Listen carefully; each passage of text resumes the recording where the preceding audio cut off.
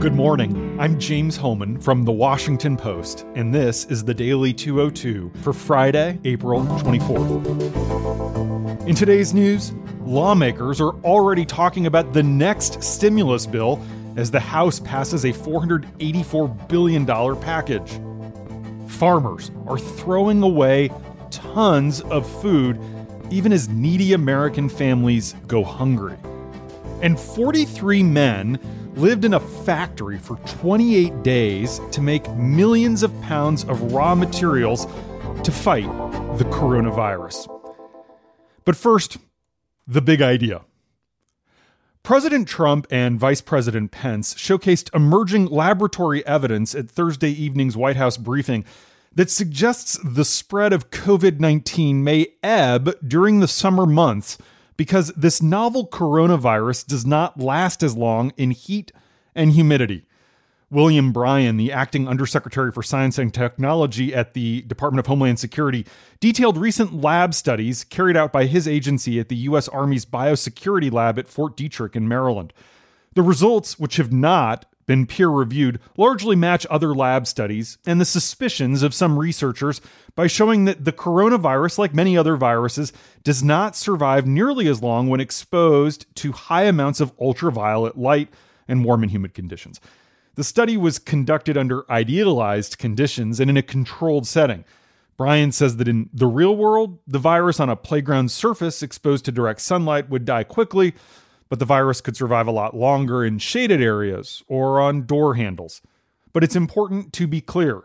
The weather is no panacea when it comes to this pandemic, considering that warm states like Georgia and Florida are already seeing significant outbreaks, as well as warm and humid countries like Singapore.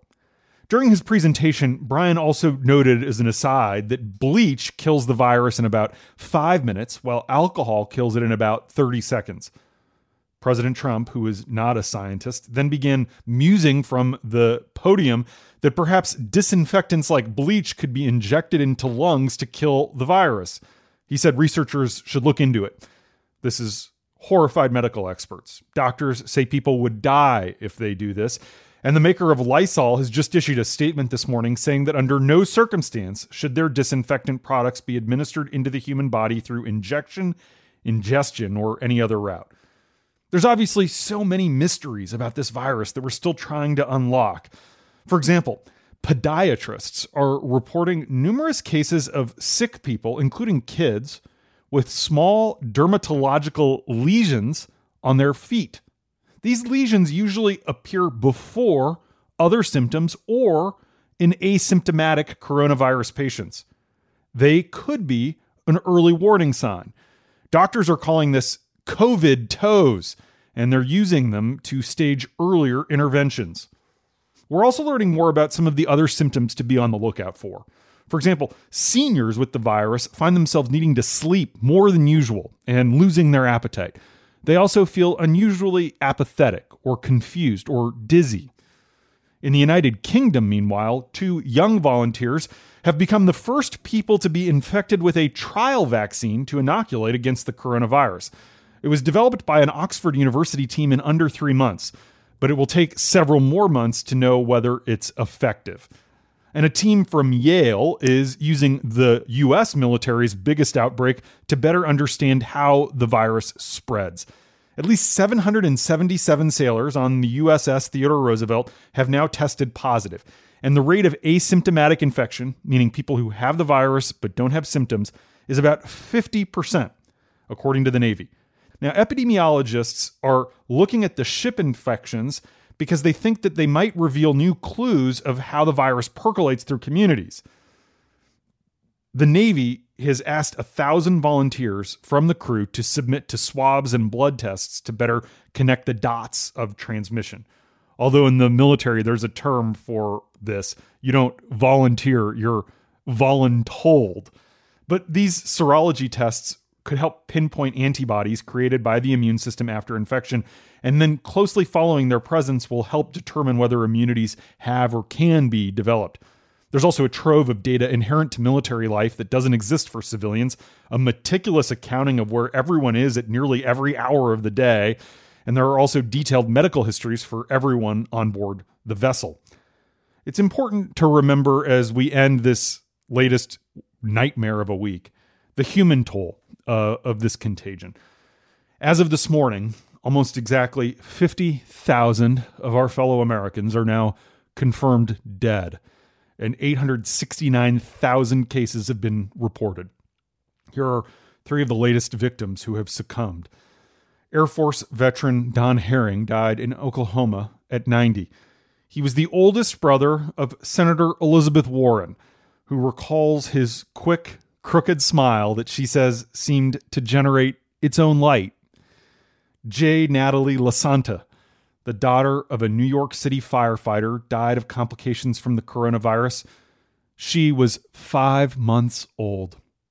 And Philip Kahn, a 100-year-old World War II veteran, died in New York a century after the 1918 flu pandemic killed his twin brother in infancy. Kahn's children say he had long been fearful of another pandemic happening in his lifetime. And that's the big idea. Here are 3 other headlines that should be on your radar. Number 1, the House yesterday afternoon advanced the $484 billion relief package to restart the Paycheck Protection Program that passed the Senate earlier this week. President Trump's going to sign it today.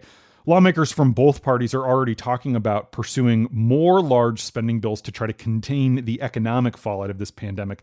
But this measure could be the last one for several weeks as growing divisions emerge between the 2 parties about how much more to do, specifically for state and local governments that are spending a lot of money they don't have.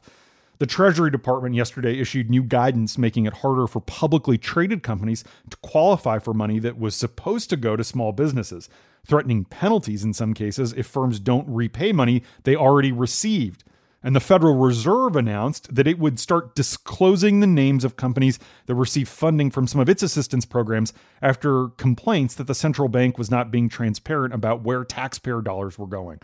Treasury said that Paycheck Protection Program loan recipients are expected to self-certify in good faith that they actually need the loans. And then the Small Business Administration announced that it retains the right to audit any borrower later on. And new guidelines issued by the SBA suggest that dozens of publicly traded companies should return money they already got from the first round of what's called the PPP. These companies, which received loans under the earlier round, are being told they need to return them by May 7th.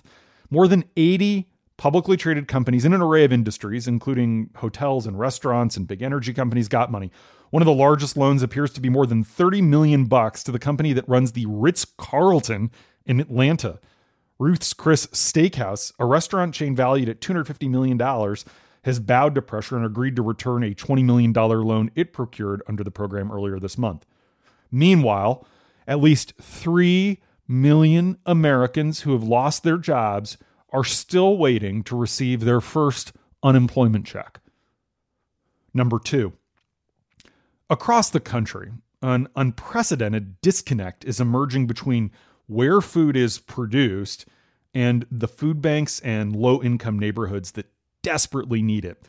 American farmers, ranchers, other food producers, and poverty advocates are all pleading with the federal government to help overcome breakdowns in a food distribution system that's leading to producers dumping food while Americans are quite literally starting to starve. The Trump administration is finally stepping in, announcing a $19 billion program to help the struggling agriculture sector and distribute food to families in need. This aid package, the one that was passed by Congress yesterday, includes the government purchase of $3 billion in dairy, produce, and meat products that will go to food banks. About $16 billion, though, is going in direct payments to farmers and ranchers, a key part of the president's political base. But this effort must overcome various logistical challenges that led to the disconnect in the first place. Fresh produce and dairy must be transported from farms to food banks in refrigerated trucks. But refrigerator and freezer storage space must be available on the receiving end to accommodate a surge of frozen meat. Food that originally was slated for restaurants must be repackaged for home use. And all of this must occur while maintaining social distancing and without increasing the demand for labor, because unfortunately, food banks, while they're running low on supplies, are running even lower on volunteers. Number 3. At his factory just off the Delaware River, in the far southeastern corner of Pennsylvania, Joe Boyce clocked in back on March 23rd for the longest shift of his life. In his office, an air mattress replaced his desk chair. He brought a toothbrush and a shaving kit and moved into the Braskem petrochemical plant in Marcus Hook, Pennsylvania, as if it were some kind of makeshift college dorm. For 28 days, Joe and 42 of his coworkers did not leave, sleeping and working all in one place. The casual office kitchen became a mess hall. The factory's emergency operations center became their new lounge room. The team worked 12-hour shifts all day and night for a month straight, producing tens of millions of pounds of the raw materials that will end up in face masks and surgical gowns that are needed on the front lines of the fight. In what they called a live-in at the factory, the undertaking was just one example of the endless ways that Americans from every walk of life are stepping up as our country has gotten on a war footing to fight the contagion. Being separated from family got harder as the days wore on. Joe, for example, has 2 teenagers. Another gentleman in the factory missed the birth of his first grandchild. But they say no one told them they had to do it. They all volunteered to hunker down at the plant together to ensure no one caught the virus outside as they sought to meet rocketing demand for their key product, polypropylene. Another plant in Neal, West Virginia is doing a live-in right now as well. The journey from a blob of chemicals into a face mask in the hands of an EMT in Bergen, New Jersey, or a grocery store clerk in Reno, Nevada, begins at plants like these. I wish, personally, I could buy a beer for all 43 of these guys. Their tenacity offers a timely reminder that for all the problems and the botched response to this crisis, there's nothing wrong with America that cannot be fixed by what's right with America. And that's our people. Our doctors and our nurses, our scientists and our factory workers. When Americans mobilize our brains and our brawn, we can vanquish any enemy, whether it's polio or Adolf Hitler. We always have, and we always will, because we are Americans.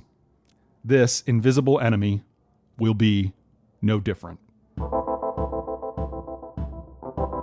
And that's the Daily 202 for Friday, April 24th. Thanks for listening. I'm James Hohmann. Stay safe this weekend. I'll talk to you on Monday.